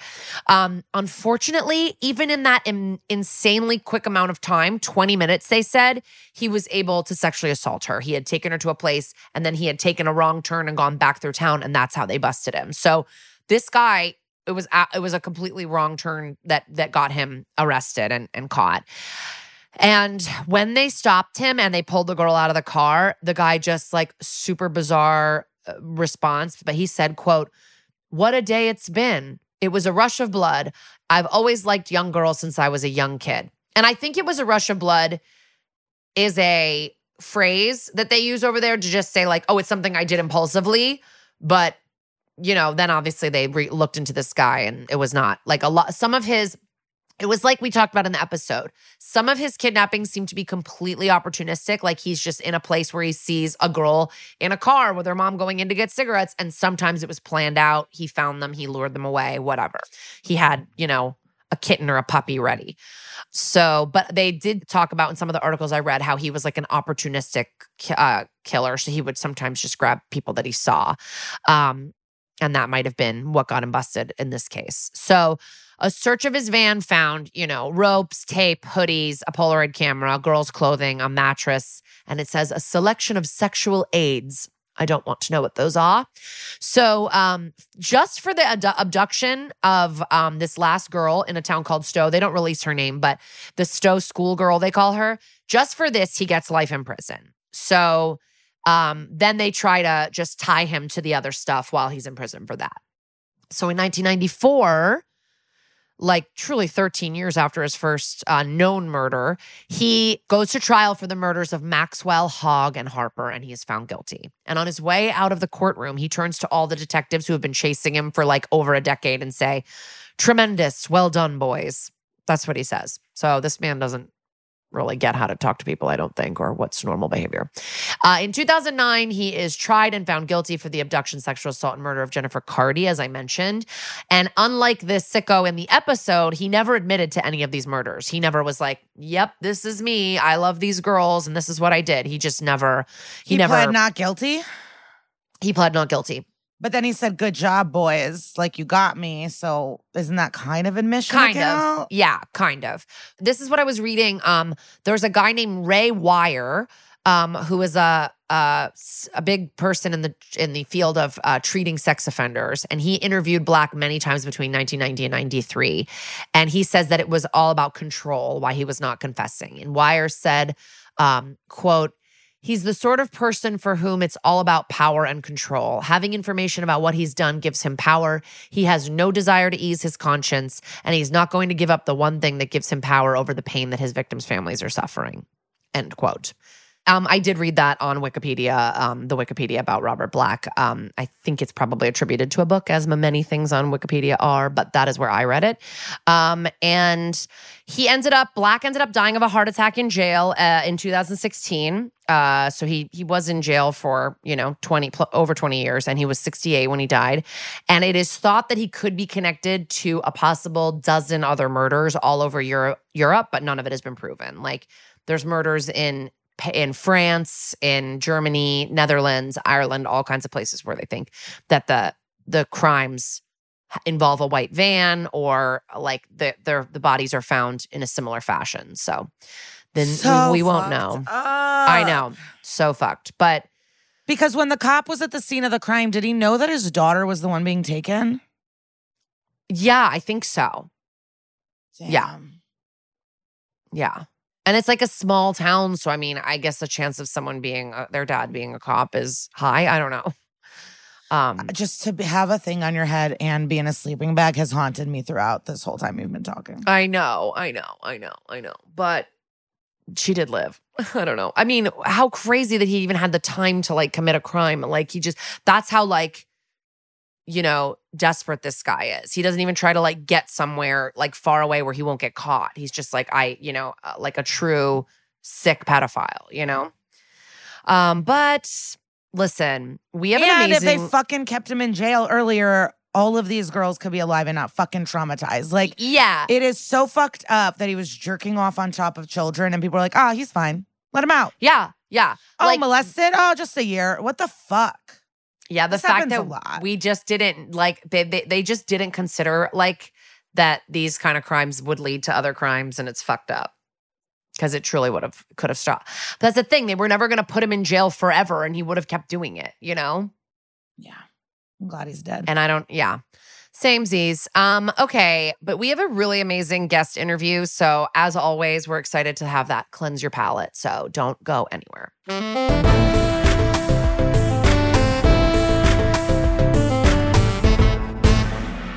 Guys, we have an amazing guest this week.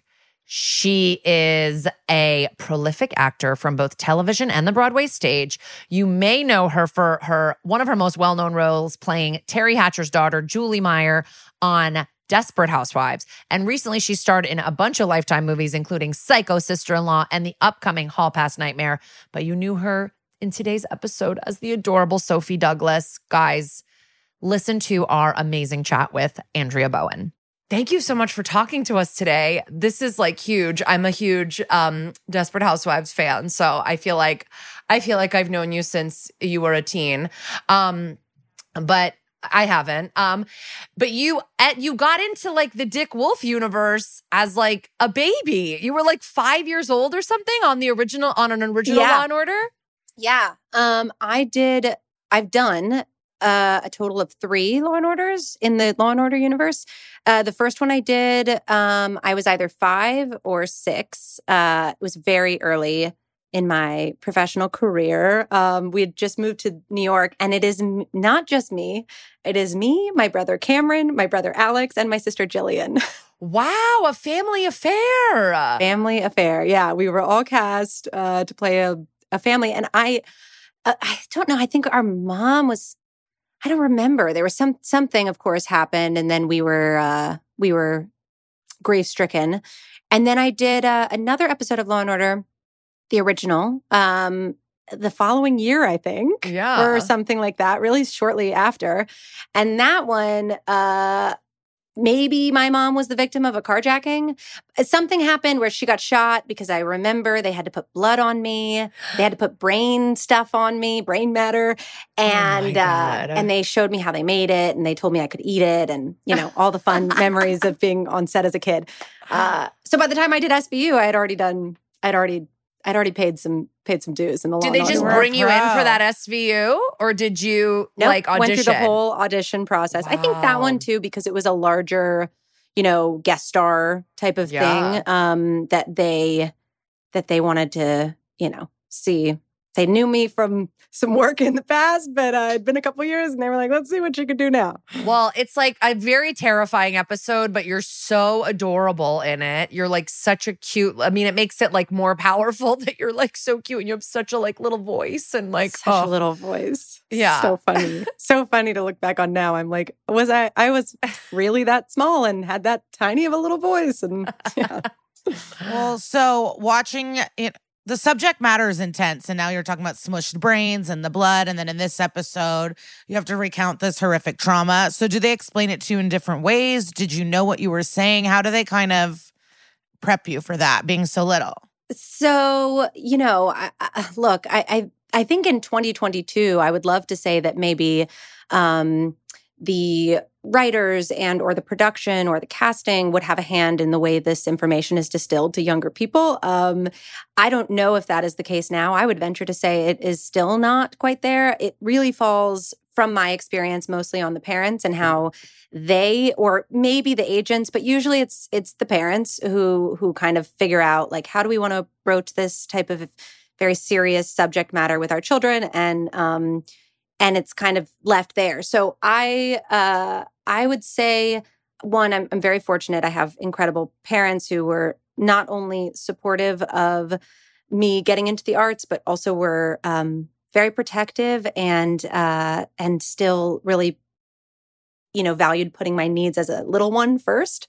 And so they kind of operated under the idea of we'll only tell her what she needs to know. Like, we don't need to go deeper into the trauma that this little girl experienced. We can talk about it in terms that Andrea, at the age she's at, might understand. So my character was obviously struggling with this horrible, horrifying, disgusting thing that happened to her. But what her main, if I remember correctly, what her main sort of fear was in the interview scenes was that she broke this rule that her mom told her to not break, which was to, not talk to strangers or not, and that's what I, remember my parents talking to me most about was you can relate to knowing, when what it feels like to be scared that your parent's going to be upset with you. And so we tried to keep it mostly on relatable terms in that sense and not go too deep into the scary trauma part. But I was aware, of what was going on with this little girl. And yeah, because it's like one of the only episodes I can recall where like a little girl's like getting a pelvic exam. And I was just like, oh my God, like, what did they even tell you were doing at like 11, Yeah, I know. I remember filming that. I remember lying on the hospital bed and, everybody was really considerate. And I think everybody was a little bit on edge because of that. I am now 32 years old. I can only imagine being on a set and filming that with a 10-year-old or an 11-year-old and feeling like, oh gosh, how do we do this and be sensitive and, and what is this child understanding about what's happening to her? But it was it's a wonderful set to work on. I will say that. And they're very experienced with dealing with heinous crimes, as we know. Isn't that in the actual beginning of the SVU thing? And so I'm sure they're really experienced with tiptoeing around things or trying to be very delicate with the way they handle things. Yeah, for sure. And so is your mom an actor? Like, how was it a huge family affair? How do you start young? I mean, you were on Broadway at 5 years old. So how does that happen? My parents are not actors. They are artistic. My dad is a musician and my mom was a dancer and a performer. But no, they were out of the business. They had never done it professionally to that degree anyway. They'd pursued it and they both had talents in those areas, but they were focused on other things. They were planning on raising they have 6 children. I'm the youngest. And they were planning on raising us in Columbus, Ohio. And then my older siblings all kind of line by line started really falling in love with performing via local community theater and, children's theater programming in Columbus, Ohio, nothing on a serious level. But they just didn't want to pursue anything else. They didn't want to do sports. They didn't want to do that. This is like what they wanted to do. And it just trickled down throughout the family. And then at some point, someone, after my 2 older siblings were in a production of Oliver, Still not in New York on that scale, but it was a touring production. And the older cast members said, well, you guys should be in New York if you want to do theater. And they planted this little seed in my older siblings' heads. And then that was it. They like begged my parents. My parents said, we'll drive. We could not afford 8 plane tickets, I guess it would have been. So we took a family road trip to New York, met with a manager who expressed interest in signing us all. And my parents were like, this is moving too fast. We don't even know what we're doing. This seems crazy. We have a life. Like, what's going on? And so she agreed to send my siblings out on a couple of trial auditions so we could kind of get a sense of what that life would be like. And 3 of my siblings booked Broadway shows on that trip. And we never went back. God. We never went back to Ohio. I know. It is wild. That's when crazy. I say it. I know. Okay, well, I have to jump in and tell you right now that I'm also one of 6 kids. I am the oldest of 6 kids. Oh my gosh, we're the bookends. Yeah. And like in a million years, if I had told my mom I want to be an actor, she would have been like, great, wait until college. Like, yeah. There's no way. I know. Wow. 6 kids. That's so amazing that like they were so... Because like they had no idea what they were getting themselves into. None. If they did, they would have said, wait until college. Yeah, I mean, I have 2 kids and I'm overwhelmed constantly. So I can't imagine 6 kids all trying to get into that business, all with like different auditions, different like strengths and weaknesses. And at that point like, too, it was wild. Wow. I mean, it was transitioning from Columbus, Ohio, in a house that accommodated us all to a first a 2-bedroom in Queens, but then a 2-bedroom in Midtown Manhattan. You know, there were no home computers or cell phones. We had pagers. We'd have to like stop and call into the payphone to get all of our auditions for the day and like run around and stick this kid on a subway and stick that kid on a subway. And I mean, it's nuts when I think about it. And I don't know how we all did it. I don't know how they did it. But, you know, I would like watch that. I would watch that television show. Yeah. Of like the 6 industry kids. When we were little, we were approached by somebody, you know, before reality TV was really a thing, about like pitching this idea to us of following us around town. And my parents were like, no way, dude. Yeah. We're not doing that. How many of the siblings are still acting? Let me think about this. So I would say 5 of the 6 are still in the industry in some facet or another. A few of them went on to pursue music. Some of them are more kind of behind the scenes. My oldest brother is still in the Broadway scene. He works at Book of Mormon in New York. Wow. And then my other brother out here is still an actor and still professionally working. So 5 of the 6 of us have stayed in the arts realm. What does the other one do? She's becoming a lawyer. All right. Cool. Yeah, she's in law school. Yeah. She should become an entertainment lawyer and just rep all of you. Yeah, exactly. Right. She's actually been recently studying contract law. And I'm like, oh, I should just consult you. I follow a TikTok person that's like, I read the fine print so you don't have to. And like, she reads all this stuff and helps you understand. What an angel. I mean, that is a horrible, none of us read it. We just immediately say accept or agree or whatever. Well, it's just so wild. But how were the other people in school? Did you still go to school? Was it an artsy school? How was that? Because sometimes you hear like Taylor Swift and Christina Aguilera be like, I was bullied for my success. Yeah, right. So I was not bullied for my success. I did go to, eventually we all went to PPAS, which is kind of a famous school in New York City. And I say famous not because it's like this prestigious thing, famous because a lot of industry people went there.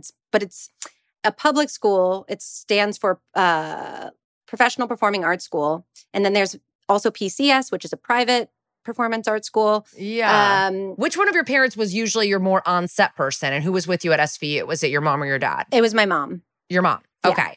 And how did you like your on-screen mom? And did your regular mom feel threatened by your on-screen mom?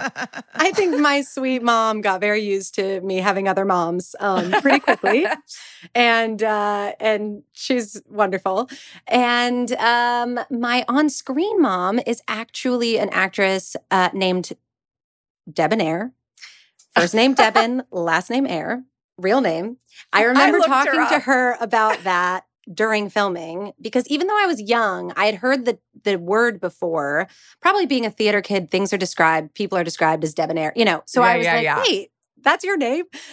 She was also very pregnant, and like actually pregnant. And it's a kind of a fun story because so she was lovely. She was very sweet. And we had maybe 2 scenes together, but I always remembered her because she was so nice. She was so pregnant and her name was Debonair. And then a million years later, when I was in my early 20s, I went on an arts delegation trip to Israel with an organization that I work with from time to time. And we went over to Israel to do arts advocacy work and have these meetings and talk to people there. And her husband was on this trip, who's an actor and a director named Rob Morrow. And I didn't know this. I didn't know they were, but he was talking about his wife, Devin, at some point during the trip. And I said, wait. Is your wife Debonair? And he was like, yes. And I was like, she played my mom on an episode of Law & Order like forever ago, and she was super pregnant with presumably your child. That is so funny. What a small world. Such a small world. I mean, it's like that. I'm sure you guys hear that all the time with Law & Order stories because it's like everybody who lived in New York who was an actor has a Law & Order experience. Well, I was going to say, I wonder if at this performing arts school, so many of the kids are like, oh, I'm heading to Chelsea Piers. Like, I'm sure all of you were just constantly trying to play a sad kid. I mean, we did. That's the thing about when you're in a performing arts school, they're used to you having to leave for auditions. And some of them have strict rules against it, which is kind of odd. I understand it. You don't want to compromise education. But at the same time, it's sort of odd when you're trying to get them to pursue it professionally. And then you're like, no auditions for you. But we'd sometimes leave at lunch, and at least Chelsea Piers was in Midtown, so we could get over there really easily and be back in time to be in, science class or whatever.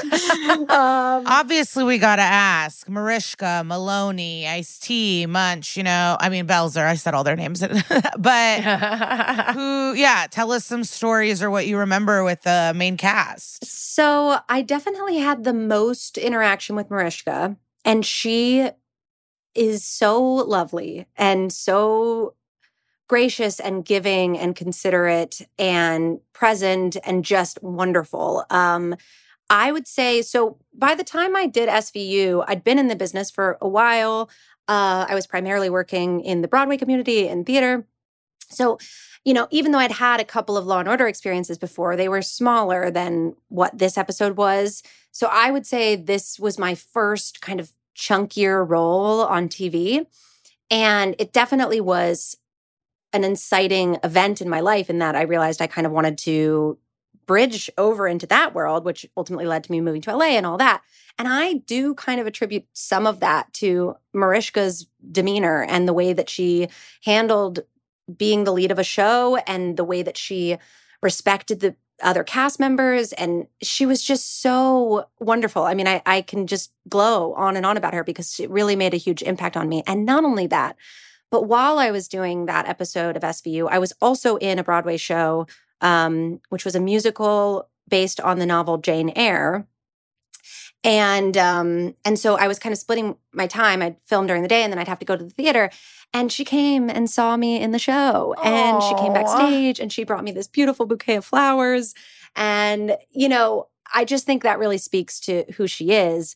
But also you have to imagine being a 10-year-old actress, seeing an adult woman actress leading this show and handling herself that way and giving so much to me. It just really impacted me. And I just can't say enough wonderful things about her. I saw her years later at an award show at some point over the years, like bumped into her. And, I never go up to people because I'm just terribly awkward the way most of us are dealing with that, But I tapped her on the shoulder because I'm sure I was there for something with Desperate Housewives. And I said, I don't know if you remember me. I was a lot younger, and she did. And she was so sweet. And she was like, oh my God, I can't get over, you're so much bigger. And, it's just great. But anyway, she's wonderful. So I would say that I have the most memories of what it was like working with her. And they have stuck with me my whole career. Wow. That's amazing. We hear only good things about her and like everybody is so effusive about her, but this is the first time we've heard somebody be so affected by her as a kid. Because, like, I don't know, when you're a kid, I feel like you could just be like, oh, yeah, that lady was nice. Oh, are there grilled cheeses today? Like, you know what I mean? Like, and it's like, it's amazing to hear what an impact she made on you and that she came to your play. I know. We've heard also that she's a Broadway junkie. So I'm sure she just wanted to support you and check out another play. I know. I still can't believe that, though. I think it's amazing that she came to see the show. And, you know, it was cool for my other castmates in the show, too. They were like, look who's here. That must have been such a flex. You're like, I'm 11 and I'm friends with Mariska Hargitay. I know, exactly. Hair flip. Yeah. I just schedule-wise is so wild. So you were a kid on set all day, then at a play at night, and then just school. Learning the lines and doing it. I know. It is. I sometimes think about my schedule between the ages of 5 to,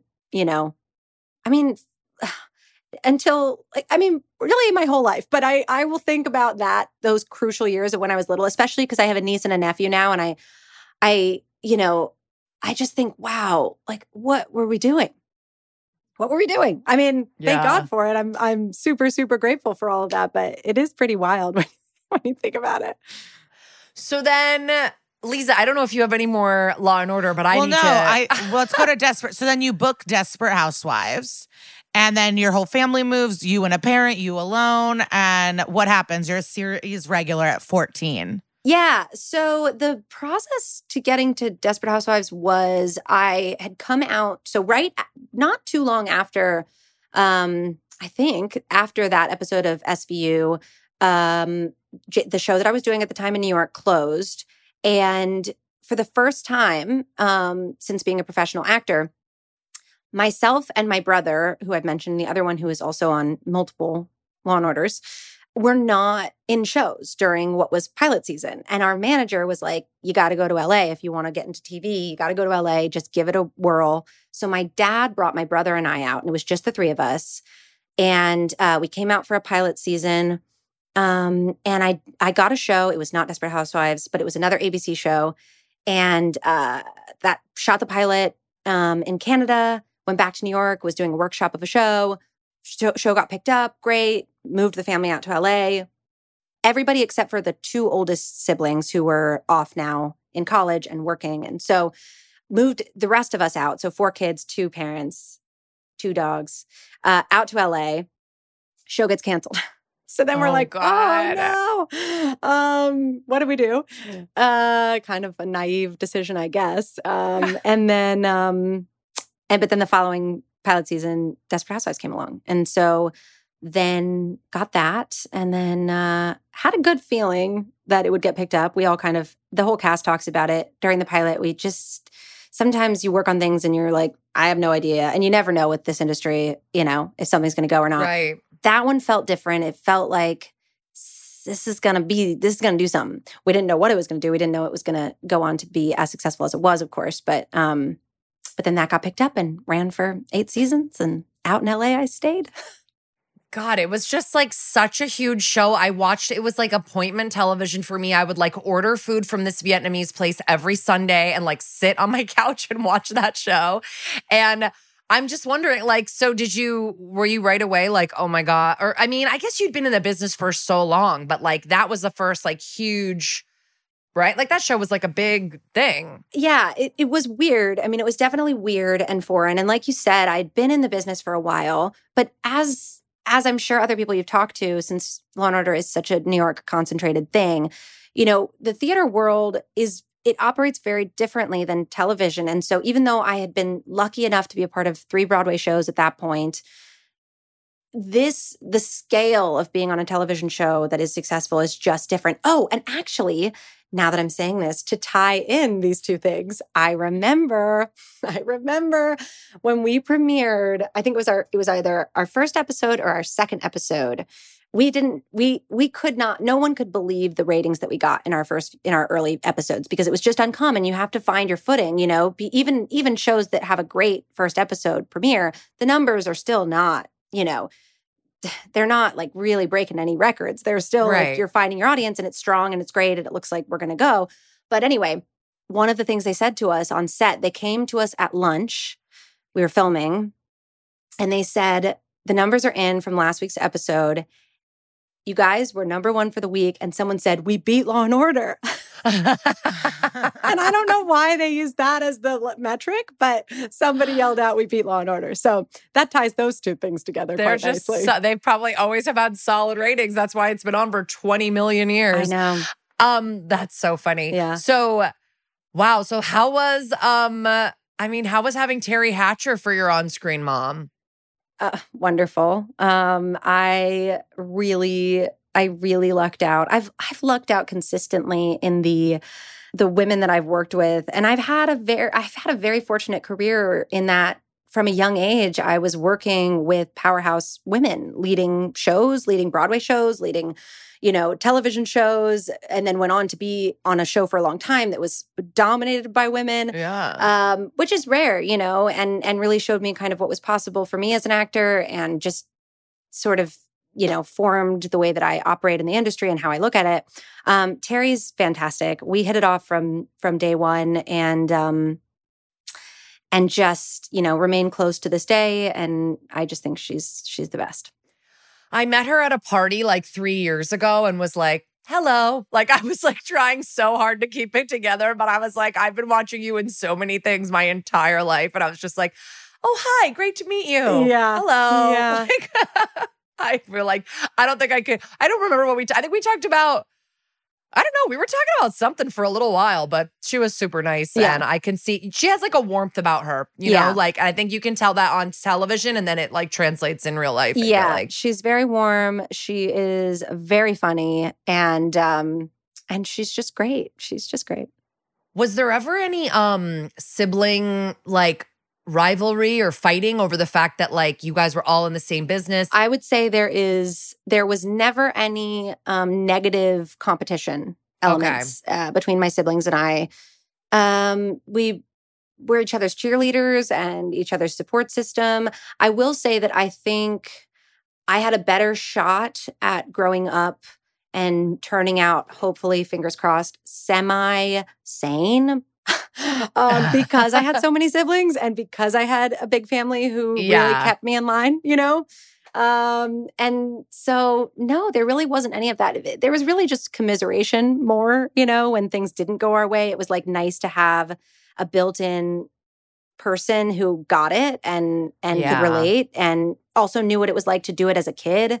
I know people who grew up and started young and had two parents, but then just themselves, and I always thought, God, that must have been weird. It's like you need a little support system. And we had a thriving support system within my own family.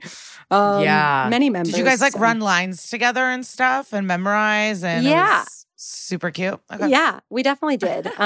We totally did and still do. My dad worked with us a lot. I would, read lines with him a lot. But my brother Cameron I work with him all the time still. Like when I get, an audition or I am about to film something and I want to do a little bit of like prep work on it, he's still somebody I go to. So that's amazing. So nice. I know. It is nice. It's very nice. Yeah, my siblings and I all do completely different stuff. So Really? I wouldn't even know there was always like grade none of you overlap. Yeah. None of you overlap at all. Yeah, and we all That's do so completely interesting. different What's the things. age? What's the age between the first and the last? So it's like I'm 9 years older than my youngest brother. It's the same.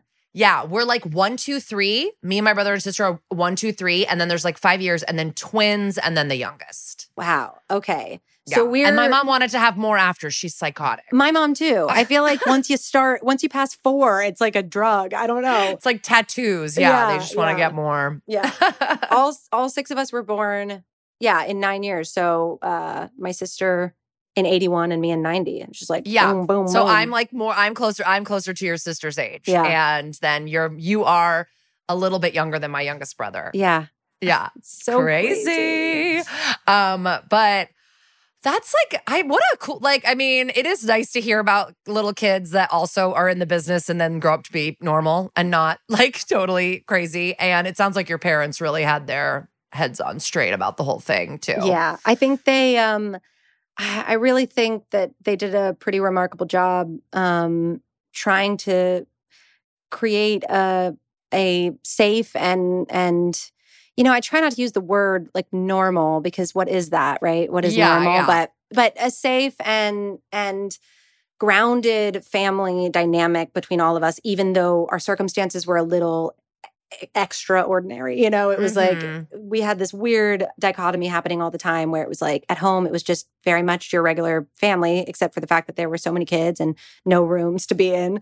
But then outside of our apartment, there was so much going on all the time, and somehow they struck a very nice balance between us all, and we are all very close. And so great. What's coming up? Is there anything that we should look out for? Something you'd like to tell our listeners to watch? Sure. So I just finished filming I guess it would be a thriller for Lifetime. And I think there's probably a crossover audience between Law & Order fans and Lifetime movie fans. Oh, yeah, definitely. And so maybe that'll be of interest. And I don't know when it's going to air. I believe it will be this year, sometime over the next few months. It was directed by Marla Sokoloff, who I assume was on The Practice. God. I don't know if she was on Law & Order. I would guess she was at some point. Well, she was on The Practice. So, I don't know, like another law show, but. Yeah. And she was like the bad girl on Full House. Oh, yeah. That Stephanie Tanner was friends with. Gia. You're right. She was like, had so much attitude. God, I forgot about that. I know. I was obsessed with her. Awesome. Yeah, that's fun. She's so great. And we had the best time working together, and also talking about like growing up in this business, and then branching off to do other things. And so we had a lot of fun. We filmed that, I guess, in late May into June. And so that should be out sometime soon. And what did you say that was called? I think, so they always have like a working title, and then they have what they eventually become named as. And I think they're cementing it as dun dun dun Hall Pass Nightmare. Hall Pass Nightmare. Ooh. Is this about somebody getting to have sex with their hall pass? It would be me. Yeah. Oh. Kind of scandalous for Lifetime. A little racy. I know. Like very indecent proposal for Lifetime. I love that. Yeah. So we had a good time. That's amazing. Yeah. So I saw like you've been doing some Lifetime stuff. Do you do Hallmark stuff as well? I did one. Okay. I did one in my early 20s, or maybe when I was 19 or 20. And I played a girl who was a professional horse rider, and got bucked off her horse and became a paraplegic. But then through equine therapy and romance, she was able to walk again. Was able to walk again. Yeah. Oh my God. Yeah. The power of love and horses. I love it. I know. Well, I cannot wait to see Hall Pass Nightmare. Thank you. Sounds amazing. My grandma too, but then I told her, I was like, there might be some parts you have to like not watch.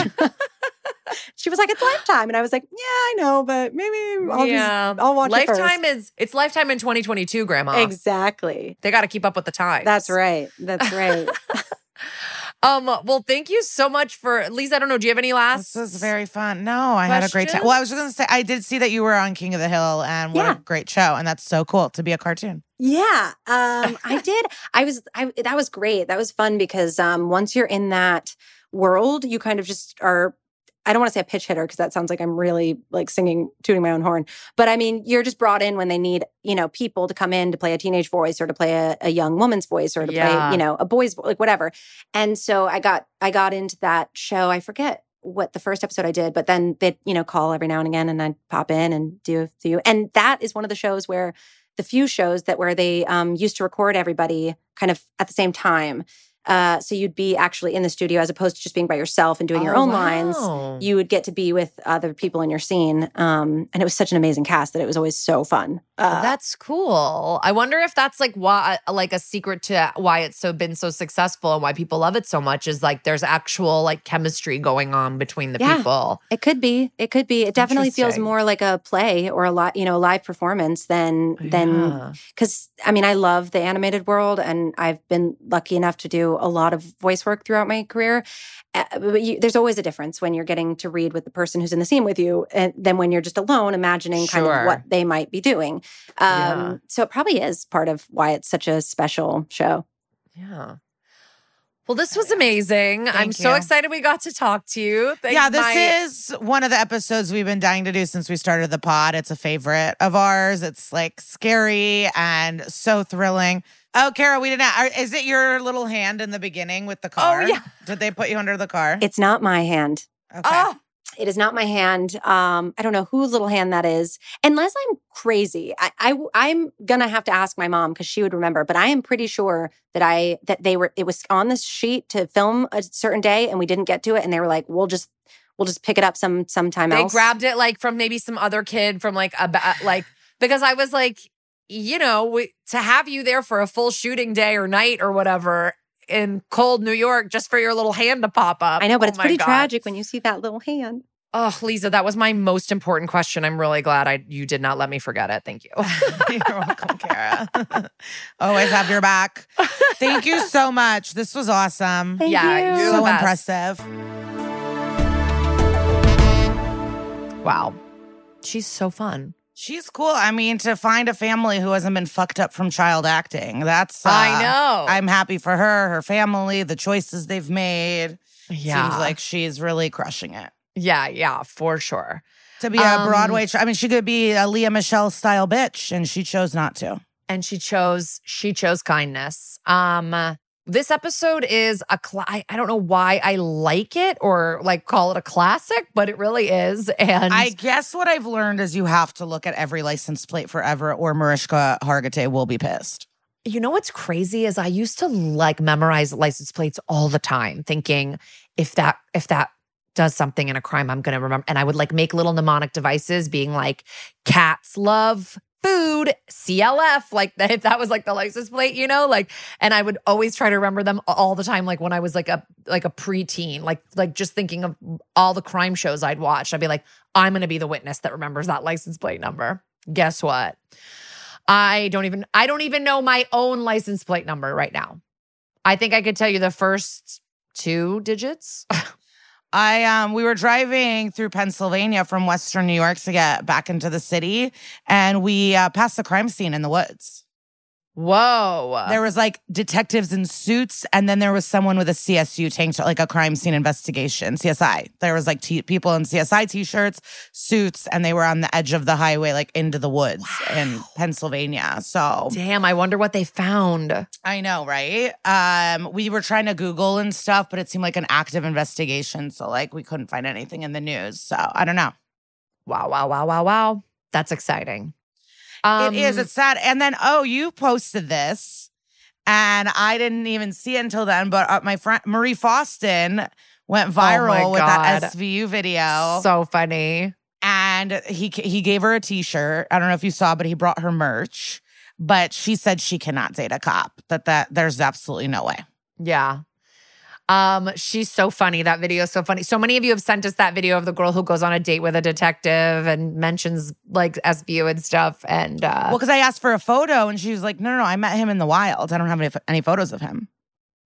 Oh, so yeah. She met him out in the world. And he tricked her because he smelled good, she said.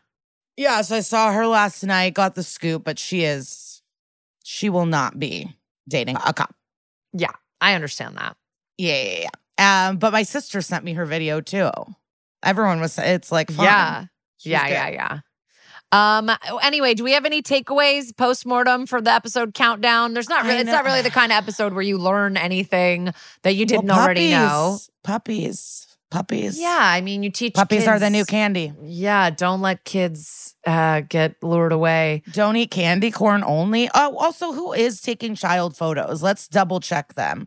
Triple check them. Let's get surveillance on anyone that does school photos. Yeah, There's got to be a pedophile in every district. I can't imagine who else is doing school photos. Well, people who do photography and need to pay their bills. And pedophile. This is how I feel about, it's like the step parent thing. It's not fair of me, but if you're a step parent and you're a man, I assume you're doing it to get to the child.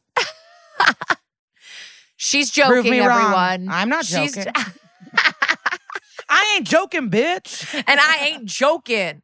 All right. That is a perfect segue into this week's What Would Sister Peg Do? It's interesting that we're talking about puppies and stuff like that because for this week's What Would Sister Peg Do, which is our weekly segment where we talk to you guys, give you guys an article, a organization, a book, something that can help you flesh out a little bit more about what you learned or saw in this week's episode or what we talked about. A lot of people rely like so heavily on stranger danger, but there's like so many other ways of protecting your kids against child predators. And I found this, there's this website called verywellfamily.com. And it's just like a bunch of like nurses and doctors and people that get together and talk about parenting stuff and write articles about parenting stuff. And everything's like, seems like fact-checked and legit to me. So this article that I found there was written by Catherine Lee, and it's called Protecting Against Child Predators. And it just had some interesting ways on how to educate your kids against child predators, like teaching your kids how to say no. And instead of focusing on full stranger danger, knowing that there's like so many kids are often victimized by people that they do know. So it's not necessarily, even though in this episode, it was full stranger danger. Well, did you see the most recent snatching, by the way, on the internet? There was like a girl playing outside her house and some guy tried to snatch her and she she fought him off. Oh my God, but it all I got love caught that. on the Ring camera. I love that. Good girl.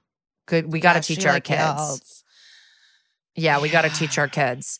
So anyway, this is, you can check out the website, verywellfamily.com. Their parenting articles are all medically reviewed. And the link to the actual article will, of course, be in our show notes and in our stories.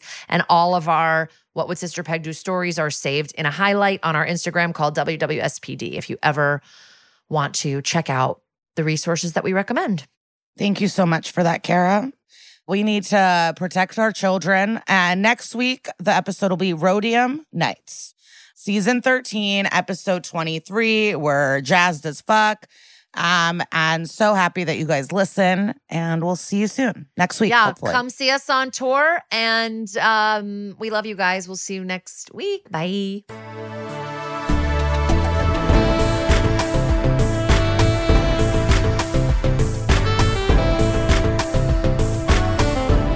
That's Messed Up is an Exactly Right production. If you have compliments you'd like to give us or episodes you'd like us to cover, shoot us an email at that'smesseduppod@gmail.com. Follow the podcast on Instagram at That's Messed Up Pod and on Twitter at Messed Up Pod. And follow us personally at Kara Clank and at Glitter Cheese. As always, please see our show notes for sources and more information. Thank you so much to our producer, Casey O'Brien. And to our mixer, John Bradley, and our guest booker, Patrick Kottner. And to Henry Kapersky for our theme song and Carly Jean Andrews for our artwork. Thank you to our executive producers, Georgia Hardstark, Karen Kilgariff, Danielle Kramer, and everybody at Exactly Right Media. Dun, dun. Follow That's Messed Up, an SVU podcast on Apple Podcasts, Spotify, or wherever you like to listen so you don't miss an episode. If you like what you hear, rate and review the show. Visit exactlyrightstore.com to purchase That's Messed Up merch.